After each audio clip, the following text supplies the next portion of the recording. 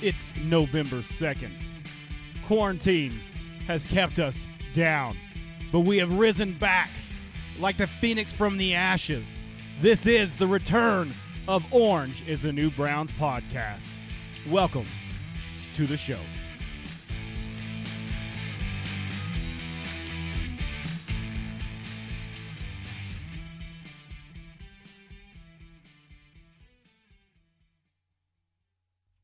Welcome back. It is the Orange is the New Browns podcast. I'm KT with, as always, to my left. Oh, you want me to introduce my Yeah, name? you could introduce yourself. You know. I'm Brian. Oh, Brian. Yeah, I almost forgot who you were. It's been a while, man. I know. So, just like everybody else, we've all been dealing with the COVID-19. Yeah. Working from home, you having to be out there. Yep. Me, just working from home.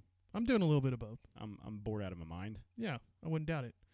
Well, we've got a list as long as symptoms of COVID to get through today. So let's get it started with our Cleveland Browns. We're sitting at 5-3 after a terrible loss yesterday, pretty much. Yeah, yesterday. Yesterday was 16-6 against the Las Vegas Raiders came to town. Oh, we get to say Las Vegas Raiders finally. Yeah. I don't want to see. I wanted to come out with Las Vegas Raiders because I will catch myself saying the Oakland Raiders if I do not start off strong. You got to start off strong, which we did not yesterday. Well, we definitely know this much. They did take a car from Oakland to Las Vegas. They did, yeah. So it's a short drive. It's a short drive. It's like a few hours. It's like driving halfway across the state of Texas. I mean, it's pretty much about 4 or 5 hours. Yeah, it's pretty much what. And most of that is traffic in California. So that's what that is. Well, let's talk about yesterday's game really quick. It was pretty windy. The first kick that was missed by, I almost said Oakland. Yeah, Las Vegas is whipped it up in the dog pound. Yeah, I mean, celebrated that victory. That was probably the only victory I celebrated that day. Yeah, that's for sure. The missed field goal, and maybe Cody Parkey's field goal that went line drive and barely made it over the post. So that was in the dog pound though. He made it. He made it on the rough side. So pretty interesting. Yeah. If I was Cleveland though, winning that toss, I would have elected to keep the ball like right off the bat. Because we deferred to the second half, and when you defer to the second half, that gives, if we don't pick the side of the field, we pick the offense. So we get the ball kicked to us. That means the defense gets to choose where they're going to kick the ball to. So they chose accordingly to send us to the dog pound in the fourth quarter, knowing that's where the winds were bad at. So, we kind of screwed ourselves over. Just should have started the game off as the offense and done it that way. We won the coin toss. Choose to receive it. Yeah. Especially in this type of weather. I did learn something yesterday. Oh, okay. During the broadcast, the boring Chris Spillman and the other guy, I don't even know who the other guy's name is, but Grumble being the mixture of rain and sleet, tiny bits of hell. Learned that while I was grumpy during the Browns game. So learned about Grumble, and weather's fun, kids. Weather is fun. Yeah, So, honestly, I thought it was an episode of Magic School Bus, That's what I thought, and I learned a lot. Well, we definitely learned a lot of things from that game. One, the offense is not the same without both running backs. And tight ends. And definitely tight ends, especially when you're rookie tight end that's done good pretty much the entire season until that play where he fumbles the ball. Yeah. That hurt. That's tossed up the grumbling.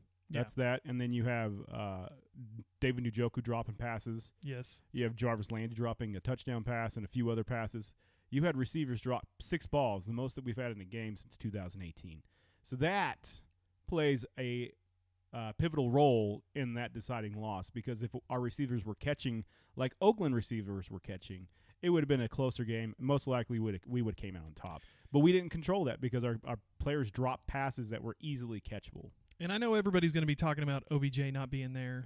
Would have it really made a difference? No. I thought we didn't go to Hollywood at all that game. We went one time and he threw him out of a couple of times, but he threw him out of bounds one time. Yeah. If Baker Mayfield would have hit the pass first, like faster, he would have picked up 18 yards, but he waited and Higgins got knocked out in the fourth quarter. So it was like, well, damned if you do, damned if you don't kind of thing. And that weather was hard to play in.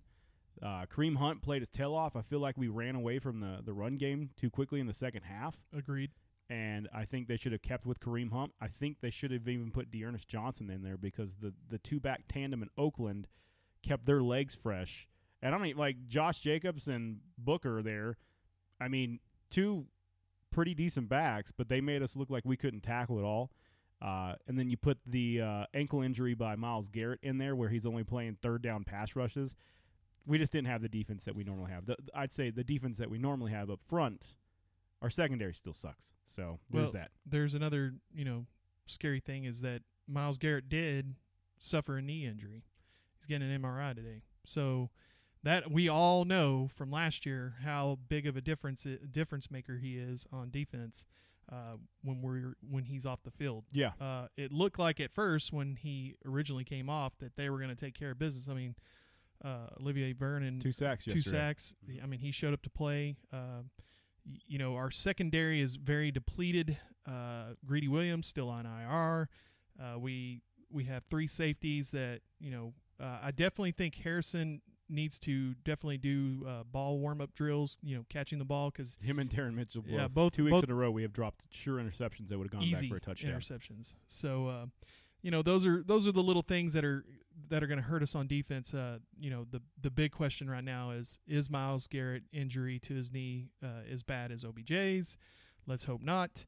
I thought OBJ probably just kind of tweaked something and then boom, he's got an ACL injury. So let's hope that this is not the same type of issue that Myles Garrett is going to have to deal with, and let's just hope it's just a sprain or something like that. Well, they're calling it today an ankle injury.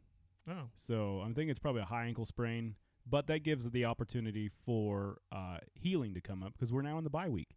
So now we have 14 days to get Mayfield, who has ribs, Landry, who has ribs, Chubb with his knee, and Garrett with a high ankle sprain, possibly knee injury, all healed up and rested. Austin Hooper, 14 more days to recover from the appendectomy surgery.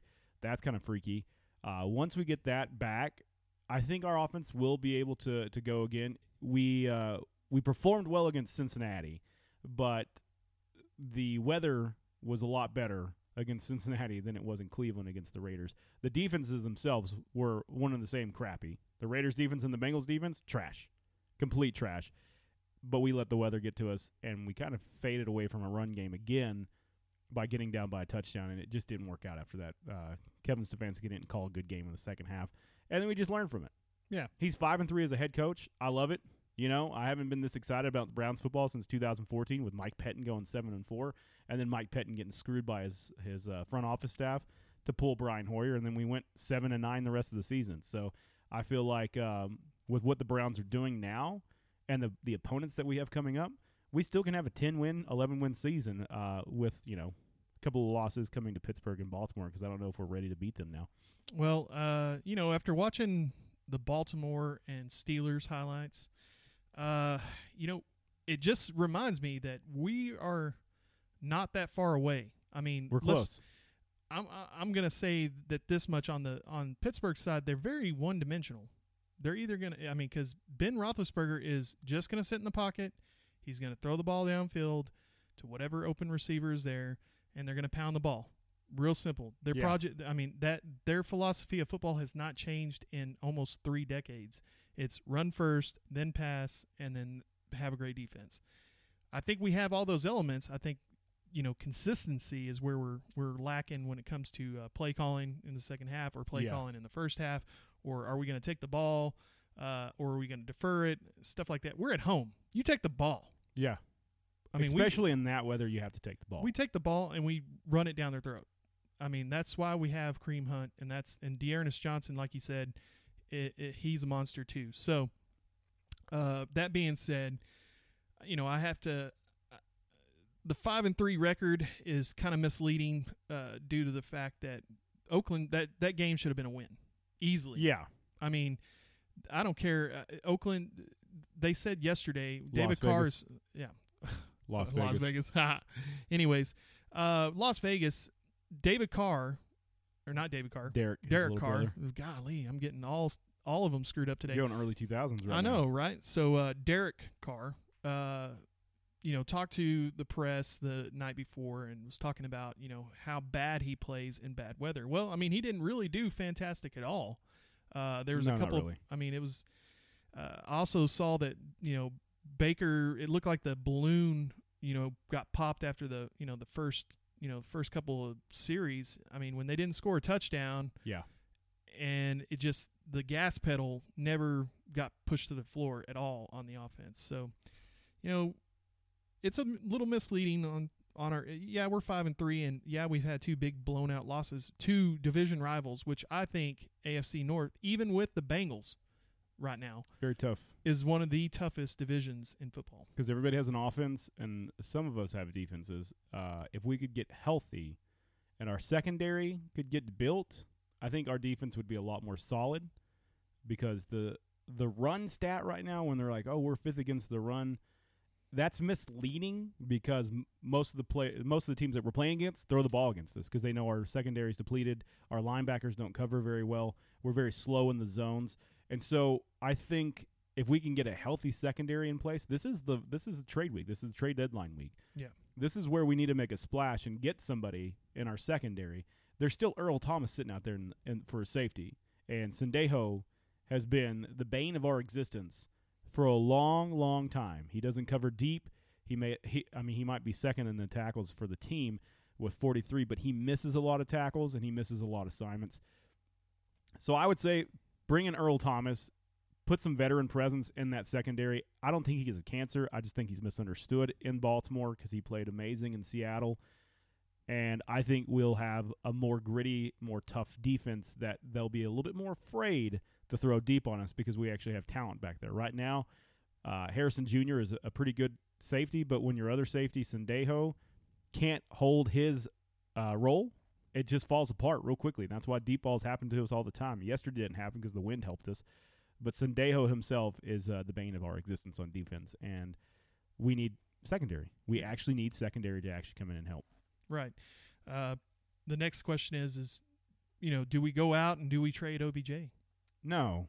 So I think of where we're at, and there's those naysayers that look, oh, Baker looks so good. And you know what? He did look a lot better when OBJ was there. But I think knowing the severity of the situation and knowing how much he cares about his teammate, it woke up Baker Mayfield and said, hey, it's my job to do this. Because I think Baker Mayfield might have, and I'm not saying he does have any guilt. It's not his fault that, it was a freak throw, like a freak jump and land thing. But he threw the interception. Yeah. That caused the play. And that ball that he threw was trash against the Bengals.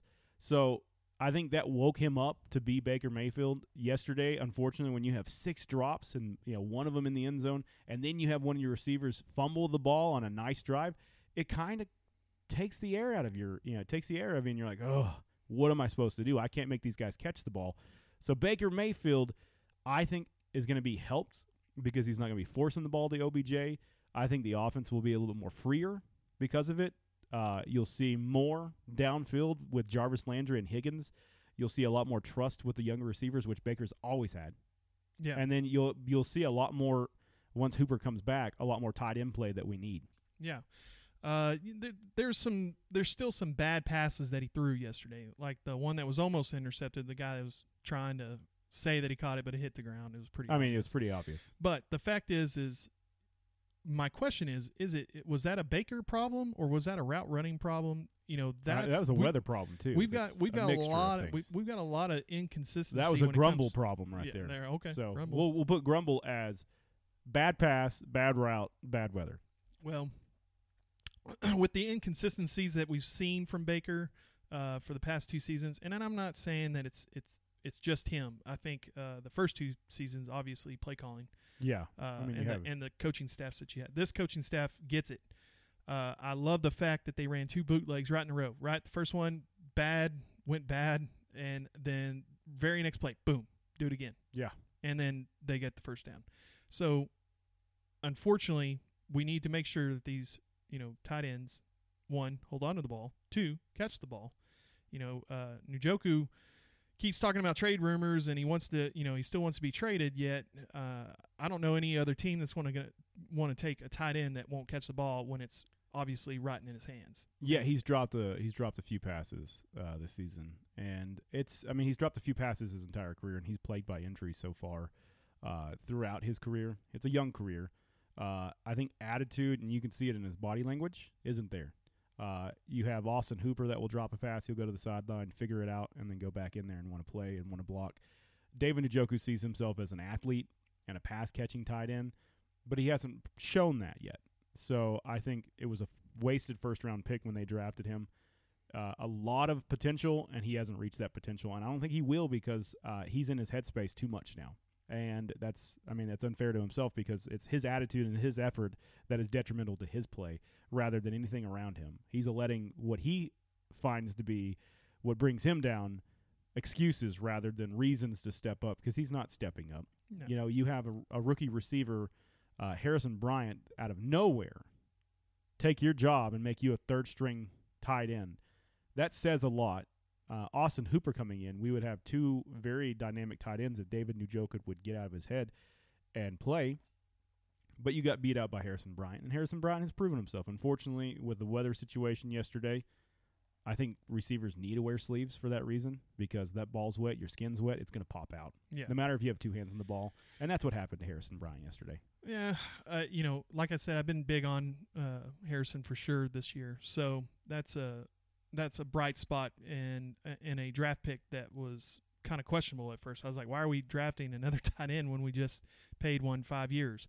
And we still have Njoku that's, recovering from his broken wrist and all that other fun stuff that happened last year. So I think it would have been a little different if Njoku shows that, he says he's in, but yet when he's making these terrible drops, like it deflates everything that's going around. And that happened a lot yesterday. And it wasn't just Njoku. I mean, Jarvis Landry this season has dropped more passes than I've seen him drop in his entire career. I mean, this guy is Mr. Reception, and the question is do we need to go out and we need to find other receivers, or do we need to go get some of the receivers that Baker was comfortable with the previous years? So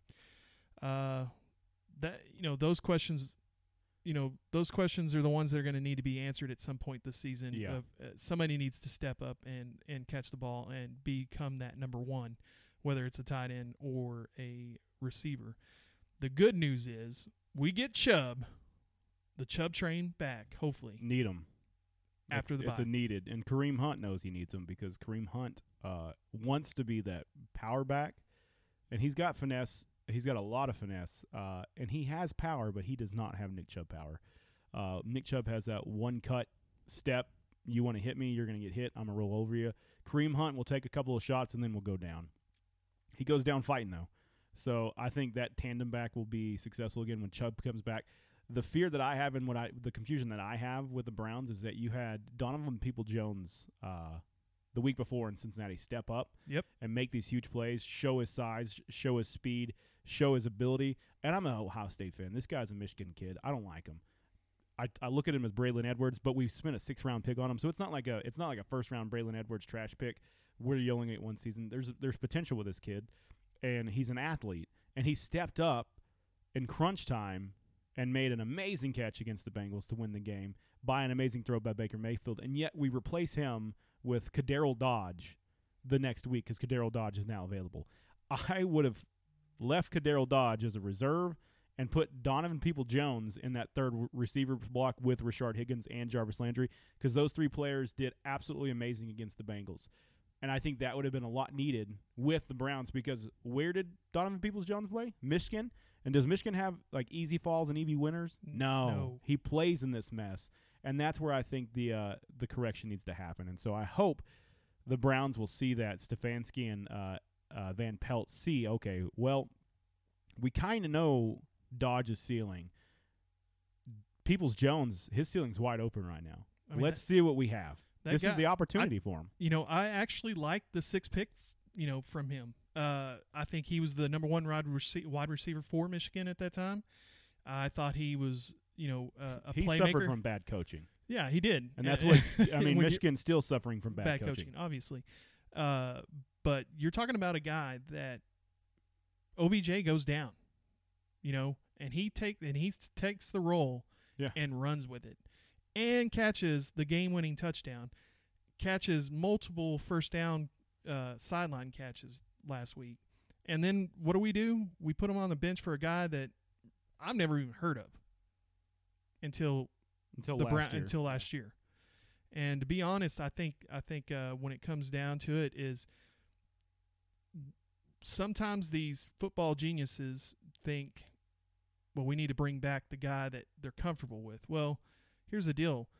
That rookie has shown nothing but veteran smart plays. He hasn't fumbled the ball. He's caught everything that's come to him. He might not know the offense as well, because sometimes I feel like he's kind of lost when Baker's, trying to guide receivers to what side they're supposed to go on. Yeah. But the guy runs great routes and catches the ball. Yeah, that's the guys you want in. And he's an athlete. Yes. And so not only will he catch the ball, but he'll make somebody move, and then he'll pick up more yards. Nothing against Cardale Dodge. I don't think he has the capability to have that speed and to have that athleticism that Peoples-Jones has to make those cuts and to get upfield and score touchdowns or, make the route changes to actually get open. Cardale Dodge is always covered by somebody. And so it's always tough catches. I mean, you think about it, he's been on the field a lot more than Peoples-Jones, and Peoples-Jones has 3 receptions. Cardale Dodge has 3 receptions. Donovan Peoples-Jones has 56 yards receiving so far. Cardale Dodge only has 51, no touchdowns. And so I think given the opportunities that we've provided for that, I think give Donovan Peoples-Jones that third receiver block. He deserves it. Give him that opportunity to prove that.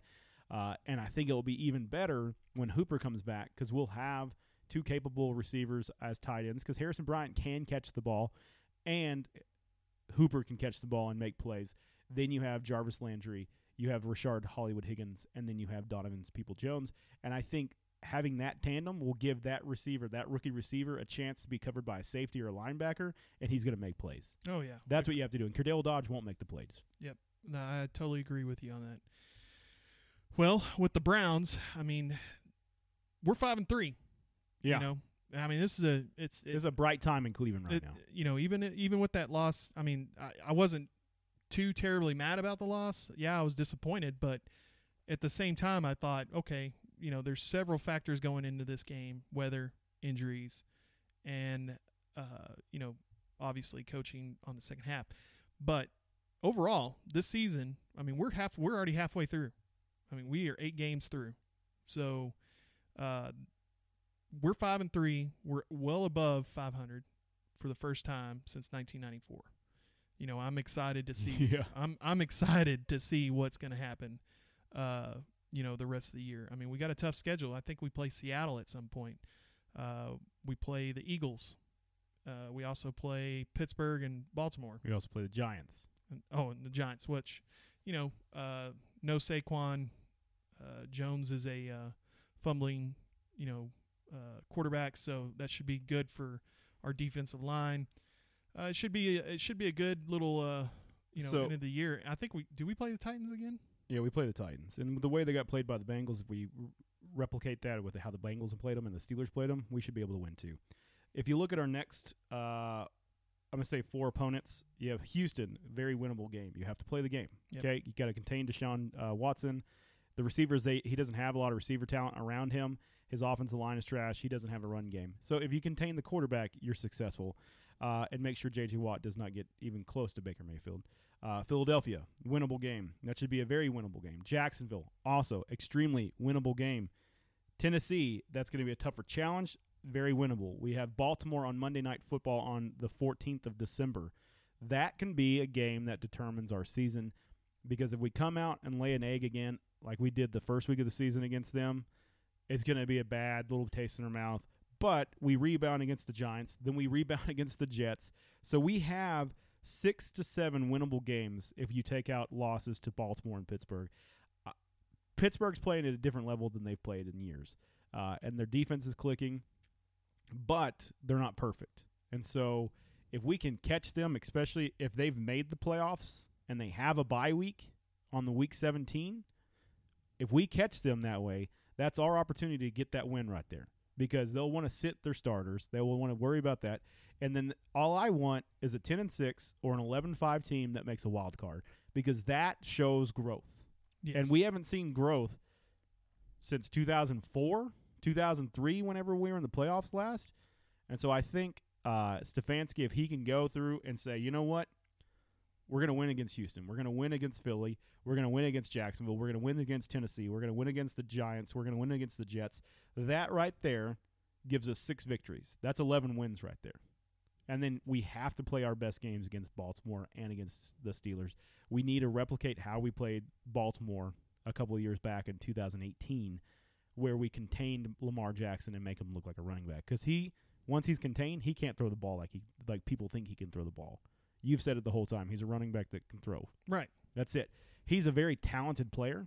He's changed the game, but the game is going to catch up to him, and it has caught up to him the last few weeks, because the teams that they should compete against, the Chiefs, the Steelers, the Titans, I'm trying to think of who else. The Patriots had them before. But these teams that they should compete with and look like a formidable opponent, they falter and they go against. The Chargers even beat them in the playoffs a couple of years back. It just shows that he is going to get caught up to, and he will make the mistakes. He's not a passing quarterback. He is an athletic quarterback who runs and makes plays with his feet. So if we can make that game against Baltimore, that Monday Night Football, prime time with horrible announcers. I don't even know who's doing the announcers anymore. I think it's like a few of – I mean, it's not as bad as it was last year with Jason Witten and all those other people. But it's going to be a tough – it's not going to be as tough as the first 8 games. We have 6 winnable games that we should just win. Based on what we've done in the first half of the season, we should just win, barring any injury or anything that's happening to the team. Right. I couldn't agree more on that, especially when it comes down to we have the best schedule to finish the season. I mean, the only 2 that we really need to worry about is Baltimore and Pittsburgh. But what I want to see from Baker is I want to see the same Baker from last week the rest of the season. Yeah. I want to see a guy, and I don't need to see 5 touchdowns. I want to see consistency. I want to see 200 plus yards, 7 touchdowns a game, 4 rushing touchdowns. The last time Madden numbers. The last time we said that, last time you said that, he's not doing that. He knows his role. Yeah, and I think he's developing into the quarterback we drafted him. When you see those highlights and you see that he's gotten better as a more consistent passer, he's thrown for nearly 1,600 yards right now. So he's on. He's at 1,550. So he's on track for 3,100 to 3,500 yards, depending on the season. If he continues to do what he did like last week, then he'll throw over 4,000 yards, almost 40 touchdowns, and about 14 interceptions based on what he's done so far. So Baker can be the Baker that we drafted.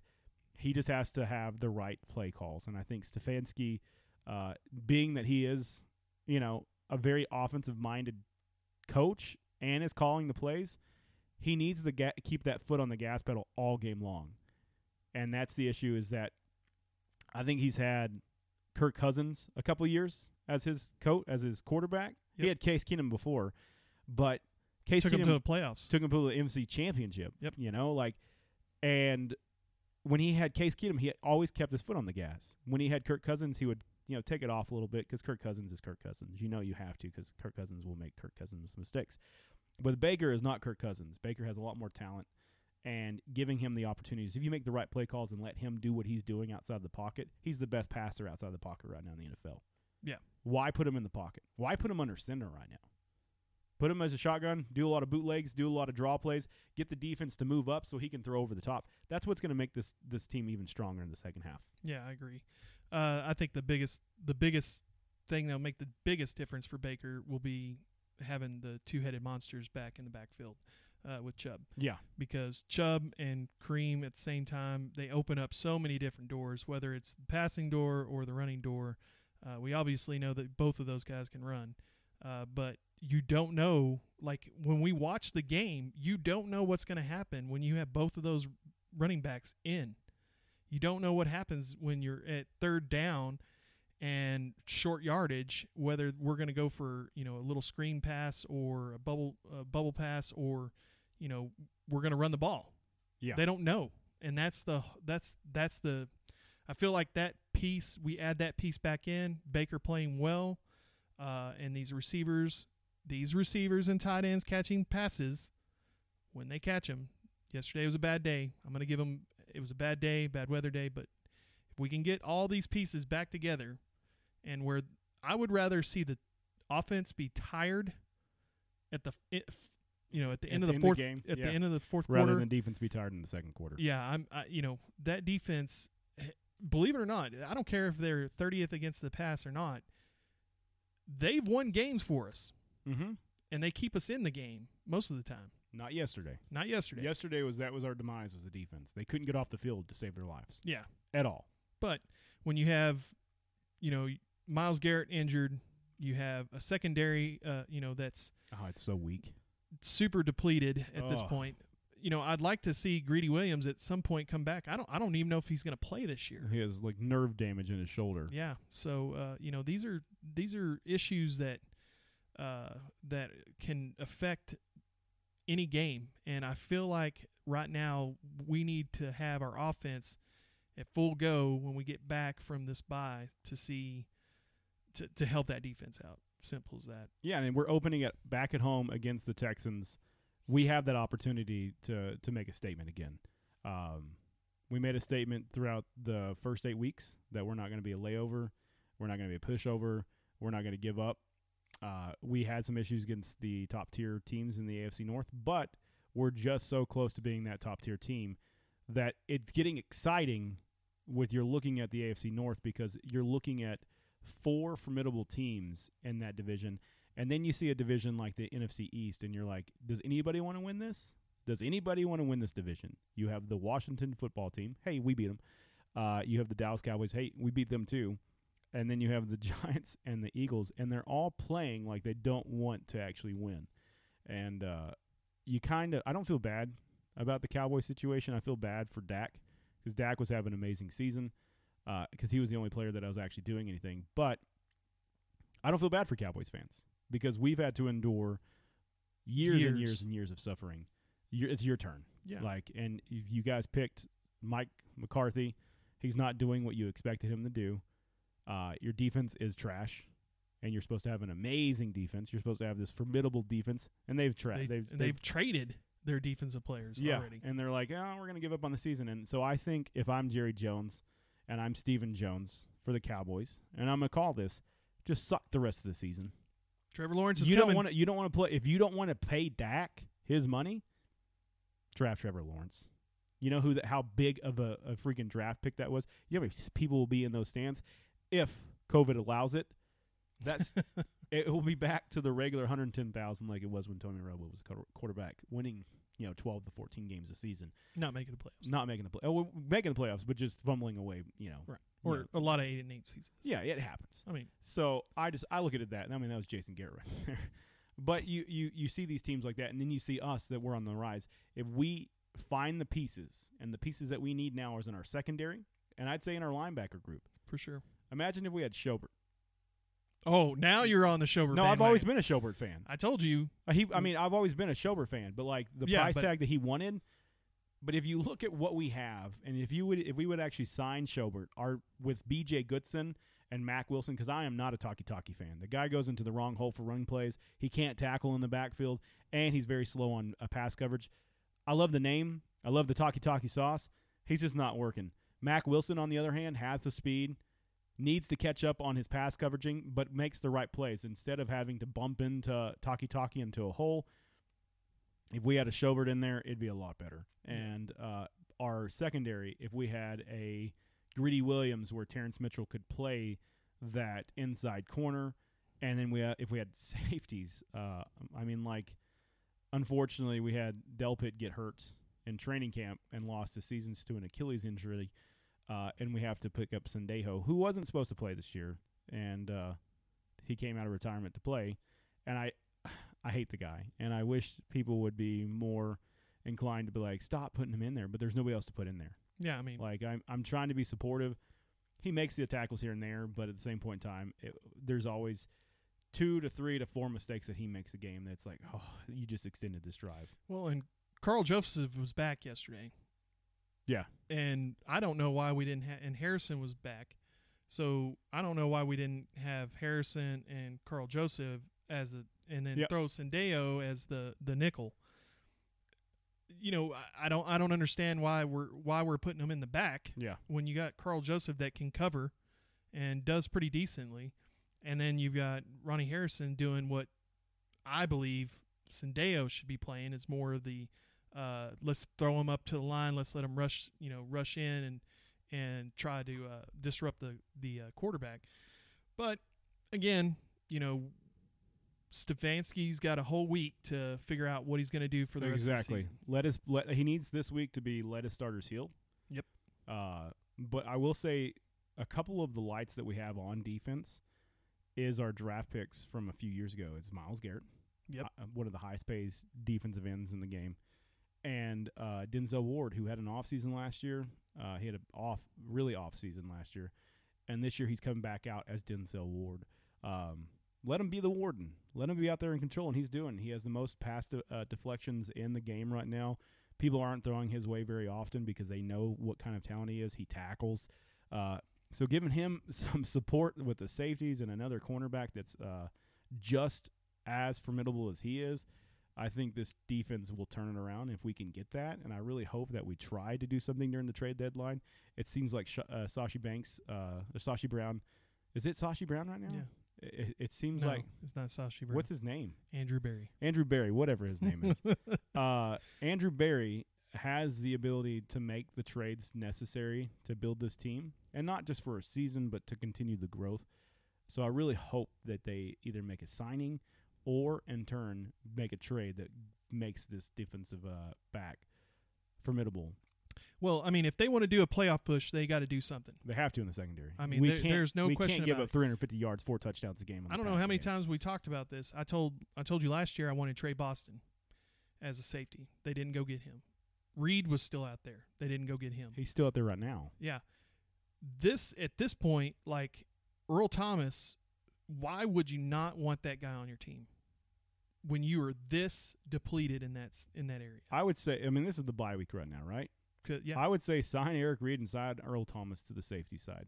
We just improved our defense. There's a chance that at that point, could you imagine now Ben Roethlisberger doesn't have to, he's not going to worry. He's going to be worried about the middle of the field the whole time. Right, because now he can't pay attention. Now he can't just, lob the ball up and hope that, Sendeo will be out of the Yeah. You need guys that know to play the position. And I still think Carl Joseph is a good one, but he reminds me of Peppers.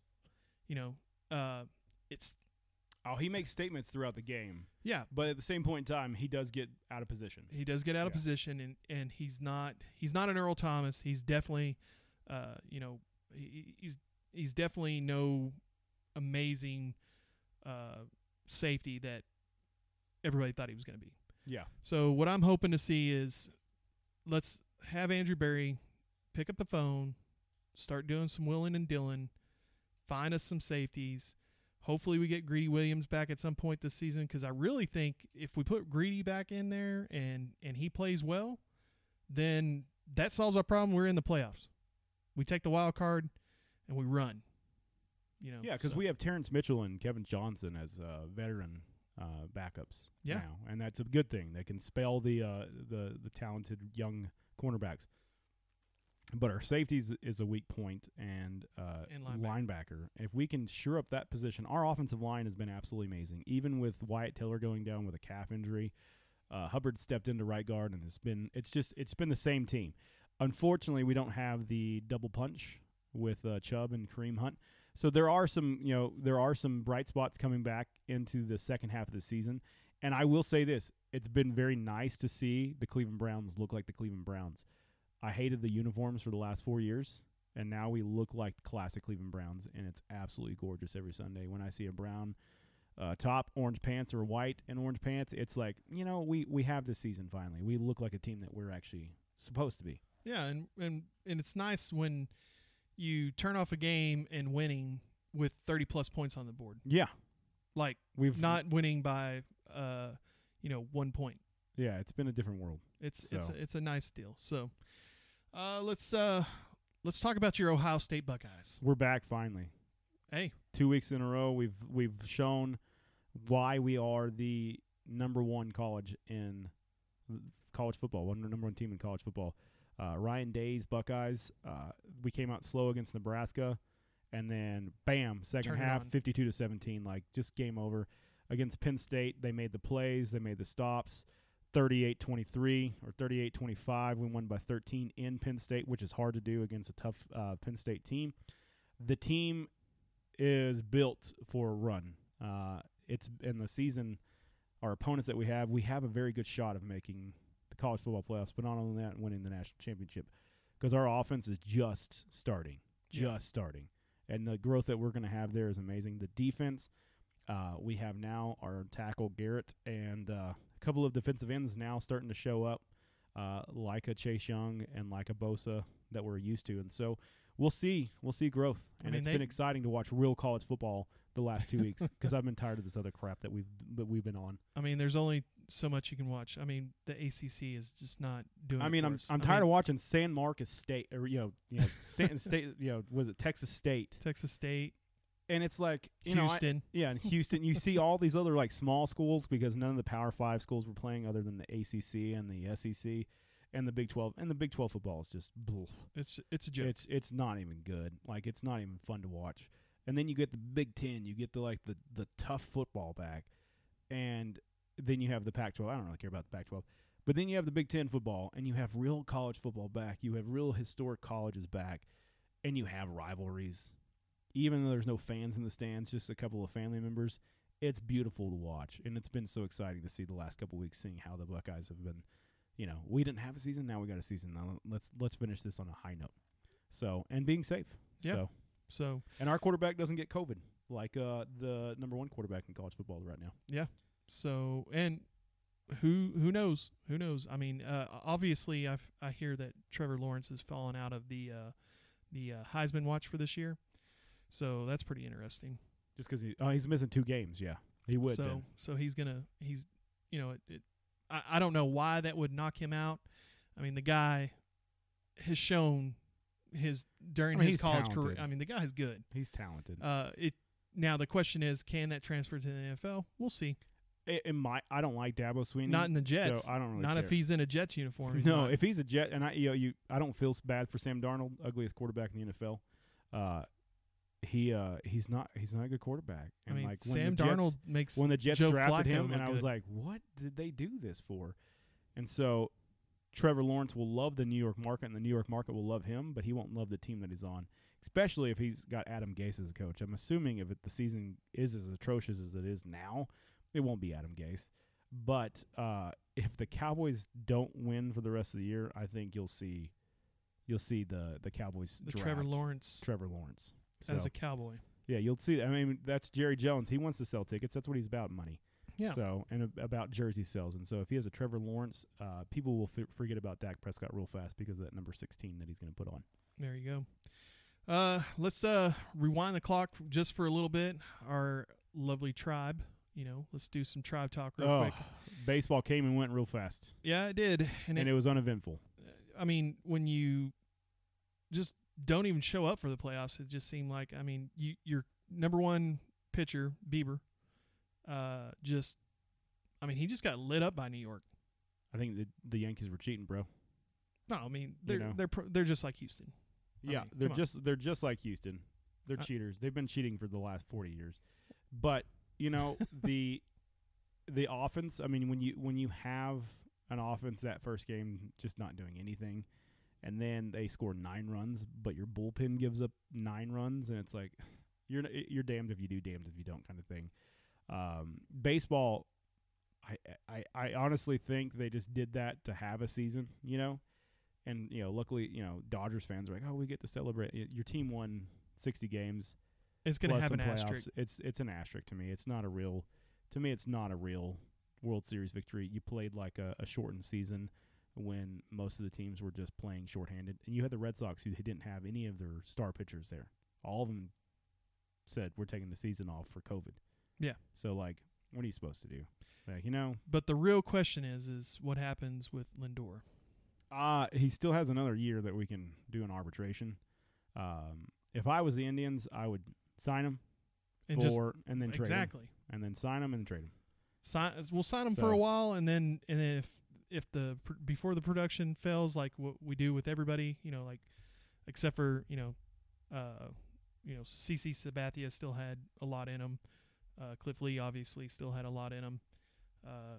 Kluber is really the only person that I was like really surprised based on he's just had nothing but health issues. He didn't even get to finish the season. No, I mean he played one game. He played one inning. Yeah. So not even one inning. No, he just threw a few pitches. Yeah. That was it.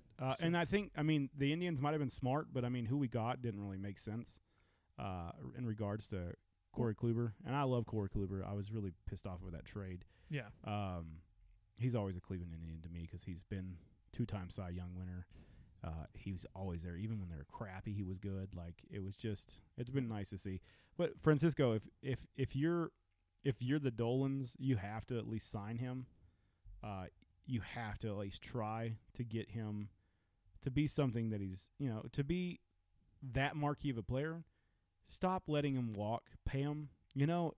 Because we do have the talent in the actual farm system. Yep. That we can rebuild a first baseman. We can rebuild a we can rebuild a second baseman. You have Jose Ramirez for a few years. Our draft, our catchers are really good right now. Like we have both of them that are cheap for a while. All you have to do is get a couple of good pitchers and one hitter, and if you have 3 great players that are hitters on that team with some great, some average hitters like we had back in the 90s, we can make those runs that we had. But if we get rid of Francisco Lindor without anything in turn, it's just another Indian situation. It's another Manny Ramirez situation. It's another Albert Bell situation. Well, the situation that you said in the 90s, but you're talking about a team that had a first baseman, a second baseman, a third baseman, a shortstop, a center fielder, left fielder, right fielder, and a catcher that were all batting over 280. And hitting home runs. We have not been the offense has not been that good in a long time. So they need to go out and they need to get a solid hitter. They don't have to go. They let go Encarnacion. Yeah. They traded him. That guy was not done, and I think we could have had him for one more year. But we got Carlos Santana back. Yeah, the same numbers. And so the good news is, but just imagine if we still had one more, because we still need bats. When you're batting 213 or less than 250 a whole season that's shortened, there's no way you're going to win a playoff game, and it proved it. The offense could never ever get anything going except it's hard to when it's 60 games. Well, when you only got one guy that's batting anywhere near 300, and then you have your coach that's out halfway through the year. Yeah, that too. So and Sandy Alomar Jr. did a great job. They've still had a great record for what they had, but when you don't have Tito Francona back there, it's hard to kind of rally the troops and get them going when your manager's out with blood clots issues. But it's a different baseball game. I want to know what baseball is going to look like next spring, how it's going to play out. I want to see if it's going to be even remotely close to what we've seen in the past. I really hope the Indians do something with it, but it just wasn't fun to watch. It was. I watched a few games. I watched one playoff game, and it lacked the baseball that we know. The fans that Cleveland puts in the stands, the energy they build in that, in Cleveland, plays a huge role in any baseball stadium. And when you have empty cathedrals to the game, and you're having sound pumped into the broadcast, it doesn't make sense. Like it takes away from everything, and it takes away from the players. They don't have that energy. They don't get to feed off the energy. It's not like a Game 7 of the 2016 World Series where the fans go nuts. Yeah. And keep the team in the game. The team's like, we're feeding off this crowd. it's dead. So when you're down by 8 runs, you're like, doesn't matter. Nobody's paying attention anyway. Like, baseball viewership was down, and then it just didn't make sense. And I think MLB did it to just rescue a season, to have that, give people something to watch. But it still was the least watched baseball season of history. And they had to have a season because they have to make their payments, and they have they have to have revenue brought in from the TV. And you gotta live up to your contract for the the TV slots and all that stuff. So, I mean, I understood what the way. I mean, everybody was questioning NFL playing due to COVID. Everybody was questioning college football because of COVID. Baseball's no exception. NHL, no exception. I mean, everybody's taking a hit. Do I think that they could have done a better job? Of course they could have done a better job. But, again, this is a year of we don't know what's going to happen. We got players that, that could be out. Mayfield could get COVID. Boom. Then we go with Keenum, right? Yeah, so he can step up. Different, things are going to happen. But I feel like the NFL's done a decent job on protecting not only their players, but also being able to start implementing the crowds back. And I think that's what baseball could have done, which would have made it a little bit better. Yeah.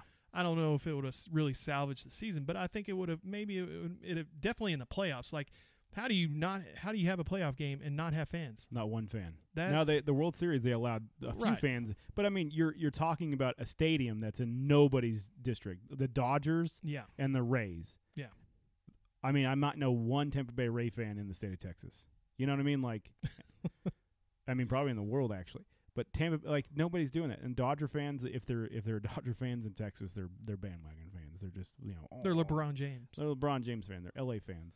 But the it's just it was just a kind of put together season, and I know he did it just to to make sure that the baseball had revenue and players got paid. But at the same point in time, it just wasn't baseball. And but it was in my opinion, it was better than what the NBA put out there. True. So, and finally, that's a perfect way to lead us into our lovely Cavaliers. So let's talk about them. Okay, Cavs hour in a minute. Okay. So they played up until quarantine. Yeah. And then quarantine happened, and they didn't play. Yeah. That's Cav hour in a minute. That's it. So I mean, you're talking about a team that this is what happens when just wait until LA loses LeBron, right? Yeah. It's going to be the same way. I mean, I don't know if LA's ready for this, but guess what? If you thought when you lost Kobe was a bad thing, wait until LeBron leaves your stadium, because then you are going to be full of different, bad contracts with players that don't need to be there. J.R. Smith, obviously. I mean, he got another ring. And he got shirtless. So there's that. I'm not really sure why, this is, this should not be a surprise, and LA needs to be ready, because when the king decides to leave, he leaves the stadium destroyed. He leaves the teams in bad financial problems. Yeah. Especially the way that he, exits, especially when he loses. Because let's just say next year we have a full season of basketball. Okay? Yeah. Just imagine what happens if LA doesn't win. Oh, it'll be a different world for him, because he want to get out. He'll want to go somewhere else. Maybe next time he goes to Milwaukee. I don't know. So here's what I think is going to happen. Okay. So LeBron's doing Space Jam, right? Okay. Yeah. Right. He's doing Space Jam 2. I don't know when that movie's coming out because of COVID. I don't really care to see it come out. I mean, it shouldn't really be that hard. It's one person and a bunch of animated characters. Very simple. And then a few basketball players that didn't want to do it show up too. Right. Okay. So where are we going with LeBron James leaves the Lakers, retires from the Lakers, and then disappears for a year, okay, to reemerge in Seattle, and then he brings back up the Supersonics. LeBron James rescues national basketball in Seattle again, and is the owner of the Supersonics in Seattle, and then he brings over Kevin Durant and Russell Westbrook as a reunion to develop basketball back in Seattle. That's it. That's what's going to happen. Okay. Just claim I it mean, right there, man. Okay. Well, I think LeBron James Space Jam, and then he's going to go to the Space Needle, and then he's going to actually save Seattle's basketball association again. Let's bring back the Supersonics. all right. Let's bring him back. Sean Hashtag. Kemp, head coach. Yeah. Hashtag Gary bring back Payton. Sonics. Gary Payton, general manager. Game over right there. All right. Shrimp. What was his name? Dimitri Shrimp. Yep. He's a 3-point coach. That's all he does. There You go. know? Well, that's our Cavs hour in a minute. I don't think I have anything else. I think the fans We've have been covered waiting. I mean, everything. we've literally gotten DMs after DMs. I mean, the last time I looked, Stop sending your penis pics, okay? There's no point to it, okay? I mean, I wasn't going to go there on that one, but what I'm when you go into our DMs, that's a no-ski, okay? I mean, I don't know how many times we have to tell Baker Mayfield, look, we know you want to be on the show, okay? But you just got to give it time. We need you to focus on the season. Yeah. All right? We don't take anybody's attention. And Bernie, we're still waiting. Still waiting on you. Yeah. I don't know how much longer we can wait. Forever. I mean, forever. Yeah. Yeah. For sure. Number 19 forever. But no, it is what it is, man. So it's fun to be back. Figure out how to do this weekly again, and I think we can grow it again. Yeah, so I think so. It takes some time. So we're starting back from square one. Yeah, square one. And again, while everybody's been listening to bad podcasts, you get good quality podcast material from us every time, You will. all day. This episode day. was just informational. I mean, it was We're just here full. to talk you guys and to like rest assure you guys. We're going to read you a Dr. Seuss book in just a few minutes, okay? Walk it in my pocket, okay? You got this. And you guys are going to be comforted back by the Orange is the New Browns podcast. Subpar podcasts are out there. You listen to them. You know them. Now you have a real podcast back, and we're going to be pushing out more content than we had in the past. Don't forget about the award that we received. The safest podcast during the COVID pandemic. Yeah, we were the safest podcast during the COVID pandemic. But for some reason, they used some antibacterial metal. It was more like a stainless steel. Corrugated steel. Corrugated steel Yeah. was not. No, they said corrugated steel wasn't the one wasn't- that they wanted. Yeah, it was They cheap. didn't want to use it, and for some reason it lasted on the surface a lot longer. So, be on the lookout for that. Not sure when that's going to happen. When they're going to actually hand us that award. Yeah, when they actually have the actual award ceremony. Yeah, I mean it was the professional nail salon safety award. Yeah, So of northeastern Iowa. yeah, so Big deal. I mean it's Those a huge. Iowans love us for some reason. I don't know what it is. Demographic in Iowa, mostly dudes that are in their 60s, but they love us. Hey, let's give And a they love getting their nails done. let's give a shout out to the Alley Cats. Another great season. Another amazing season. Yeah. Good yeah, coaching. It For was first, I'm really coaching. proud of you on that. coaching is a different world for me. So we finished the season in second place. I know you guys wanted to know this. We finished in second place, but our last game of the season, we spoiled the number one season for them. We gave them their first tie, and in soccer, a tie is in the point systems a loss, and so we took away the perfect season. We got to play, as I told the girls, we got to play the curdled milk. We were going to spoil the cereal, and that's what we did Saturday. And amazing season. I'm surprising myself knowing that I never played soccer, and in the last 5.5 years I can coach soccer and coach it competitively. It's been really nice. Yes. It's been really nice. And it goes with my corrugated steel trophy and, Topeka, Kansas. I mean, they have to keep chipping away the win totals because we just keep winning. Yeah. Keep winning. So, congratulations, Alley Cats. That one, we wanted to do a little shout out for you. Yeah. So You guys did great. You girls did absolutely amazing. Make me look good. I make myself look good too because I'm just so handsome, well, just so handsome. I've lost 117 pounds, even more handsome. So you guys are welcome. well, that's all I got. That's it, man. That's all we got. Well, we're glad to have everybody back, and that's our show. We out. Bye.